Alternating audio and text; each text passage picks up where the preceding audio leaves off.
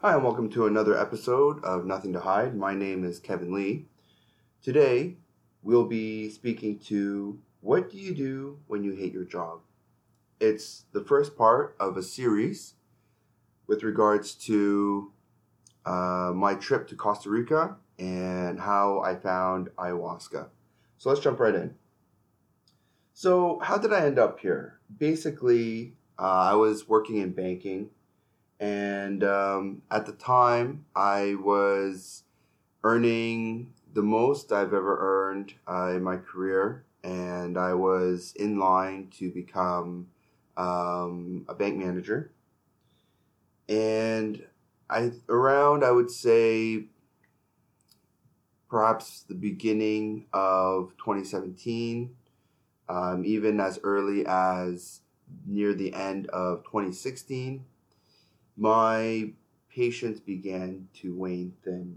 I was having outbursts triggered by both customers and employees. I was coping by way of some nefarious in nature habits, and ultimately were very self-destructive, which would then lend itself at my workplace. And I wouldn't say that my outbursts were unfounded.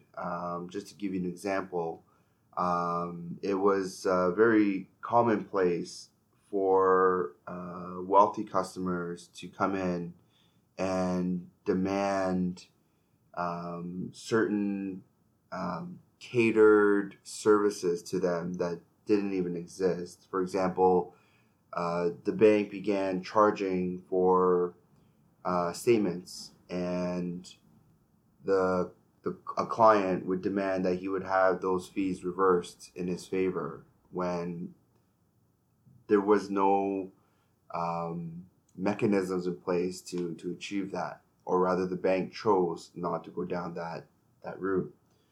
And I would have little what would start out as an apology, and unfortunately, we can't do that any longer, would turn into escalations and continued demands. Essentially, clients felt entitled because they simply held a large balance in their non-interest bearing bank accounts.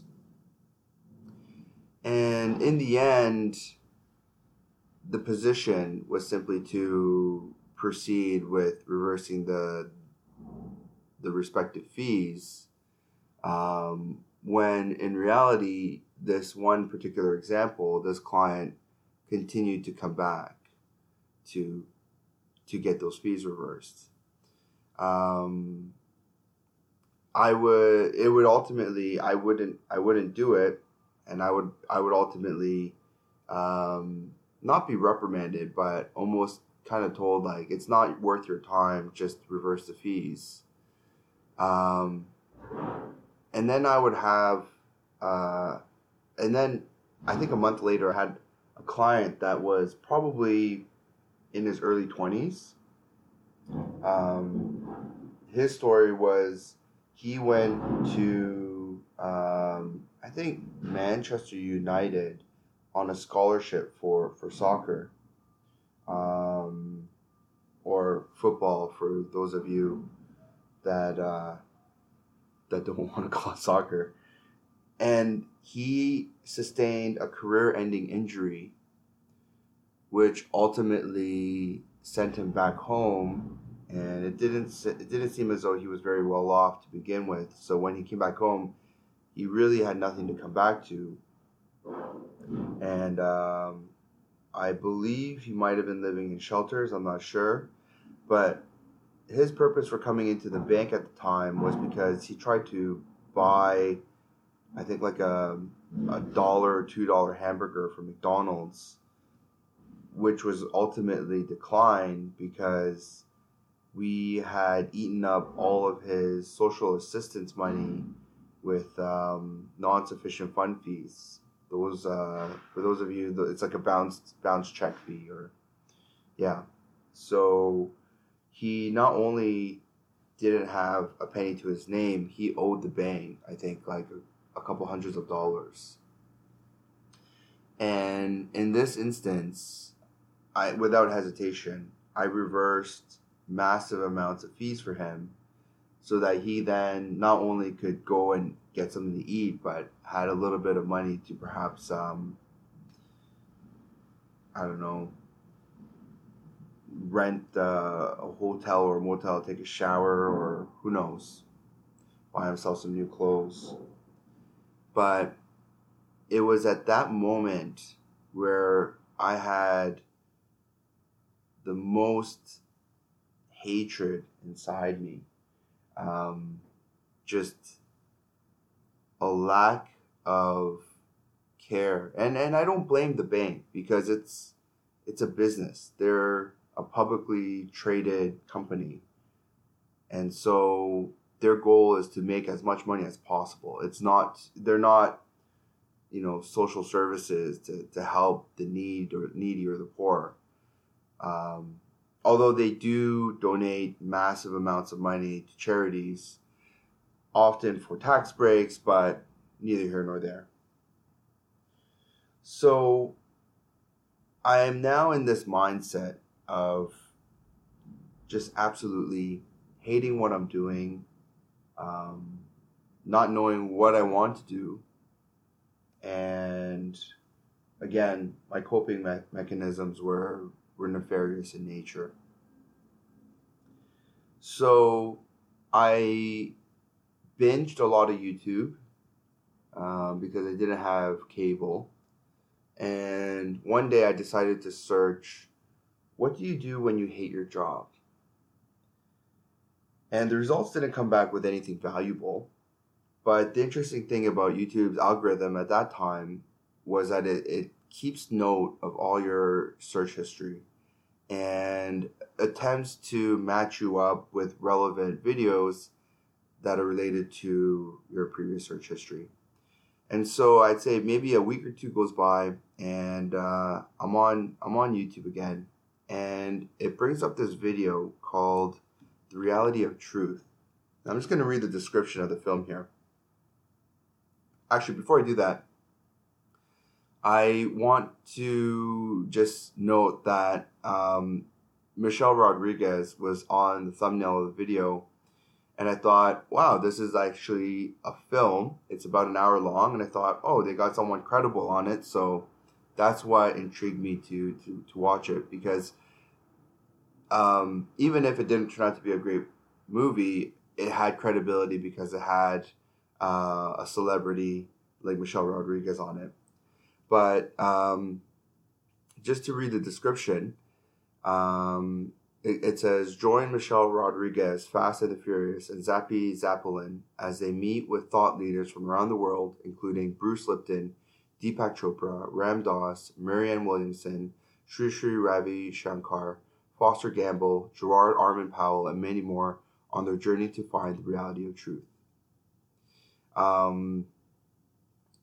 It essentially takes a group of people and explores what they call an alternative, in quotation marks, true reality through spirituality, meditation, and psychedelics. The movie itself surrounds Zappy Zappalin on his search for, as the movie puts it, the truth by way of ayahuasca ceremonies. It does pay some attention to other forms and methods of quote-unquote awakening. But for me, it was mostly around this indigenous ceremonial medicine known as ayahuasca. So I started watching this movie, and by the end of it, not to give it away, it highlights this one gentleman by the name of Gerard Powell, who was a former drug addict / abused his family / disowned from his family, slash womanizer, slash you name it. And somehow, some way, his business acumen was quite high. He managed to establish millions of dollars. He was a multimillionaire, but in the end, he was very unhappy. And his story really resonated with me. And as you might expect, at the end, he had closed down all of his businesses. He started this new, what they called at the time, a life advancement center in Costa Rica called Rhythmia. And it was recognized by the Costa Rican government to be the first and only quote-unquote health center, well, it is a health center, that is legally allowed to administer ayahuasca. And for those of you that are wondering, ayahuasca is a psychedelic, the indigenous people call it medicine. The underlying compound is DMT. So it often evokes hallucinogenic experiences and is often associated with therapy. It's been known to alleviate opiate addictions within 1 or 2 ceremonies. It's been known to alleviate trauma from your past. A lot of people call it 10 years of therapy compounded into one session at times. So I start looking more into this gentleman, Gerard Powell, and his story. And then I start looking into the center Rhythmia to find out whether this is a cult, what this place is, so on and so forth. And after all my research and investigation, I'm comfortable enough to understand that it's a place to really help people that are struggling with perhaps crossroads in their life that I was in, or alleviating trauma that they experienced in their past, or even, as I mentioned earlier, alleviating addictions like heroin, like opiates, or what have you. So I was convinced this place was going to fix me and help me. And I go to my manager and I told her about this place that I would like to go to for vacation. I had several vacation days and we coordinated time to go. And there I am on the plane on my way to Costa Rica. This was in, I'd say, end of November. And I'll never forget, I was on the plane and I was sitting next to what appeared to be 2 retirees. And I was in the aisle seat. And I remember the one gentleman reached up to, I guess, turn on his fan. And at the time, I had all the symptoms of coming down with a cold. I was sneezing. I had a runny nose. And just to reread my journal, I think I had wrote something to the effect that it was like a faucet because it wasn't even running. It was just like pouring out. And I was under the impression that he had turned on my fan. And I just remember I was absolutely livid. I didn't say anything. I didn't do anything.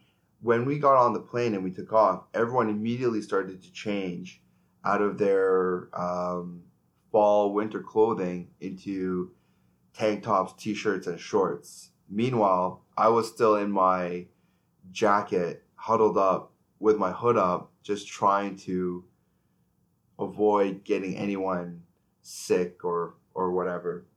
And here I am thinking the gentleman next to me is activating my fan And it wasn't until the end of the flight that I decided to, out of just pure discomfort and fueled with anger and rage, that I abruptly just turned it off, when it dawned on me that he had actually just turned on his fan and my fan was just on from perhaps the previous passenger.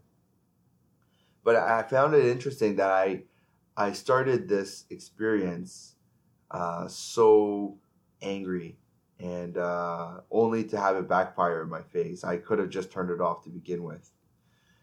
So I arrive in, I believe it's Liberia Airport in Costa Rica.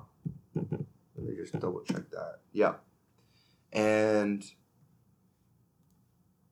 I remember after getting my luggage and walking out, I was still in my jacket. Costa Rica is a tropical country, and everyone is very comfortable in their t-shirt and shorts, and I'm still in my jeans and my jacket.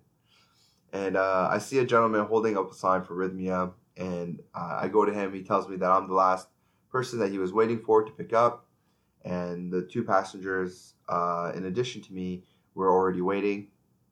So we get into the van. We start heading to the resort. I think it was a 2-hour drive, and it was two older women, I'd say perhaps in their late 40s or 50s, and the one woman, who turned out to be the assistant for the other, began talking to me, asking me about how I found out about Rhythmia and why I was going there. And I'm very transparent. I told them everything. And I didn't bother asking them why they were going, because I knew what the center stood for, and I didn't want to pry. And so they didn't tell me why they were going, which was fine. And after that initial conversation, it was pretty much silent all the way through. At the time, I just kept thinking, I'm going to find my passion, and I'm going to just figure out what I want to do. I'm going to make the firm decision of whether I'm going to leave my work or whether I'm going to stay. And it's going to be great. So I had very little regard for other people. Again, I was just simply there for me. And so we arrive in Costa Rica at the resort, Rhythmia, and we're greeted by several, I'd say 4 or 5, maybe 6 people, to provide us with coconut water, or I think it was pineapple juice. And yeah, so I started out this podcast with being quite angry, very toxic, holding a lot of hatred, and seeking out some refuge by way of vacation / a means to possibly give me some direction. So on that note, I'm going to end the episode here. Thanks so much for all of you that are listening. I'm so grateful for the support, again, the encouragement to my friends and family. Episode 2 will be coming out shortly. That will be about my initial experiences at Rhythmia and some of the different forms, the modalities of healing that I experienced there. So on that note, you can reach me at ntcpod, or rather nthpod @gmail.com. That's N as in Nancy, T as in Tom, H as in Harry, pod@gmail.com. I apologize if I sound a little bit nasally. Obviously, I'm still dealing with some sinus stuff. But thanks again so much for your patience and for listening. I'm so grateful. Thank you again, and I'll catch you next time.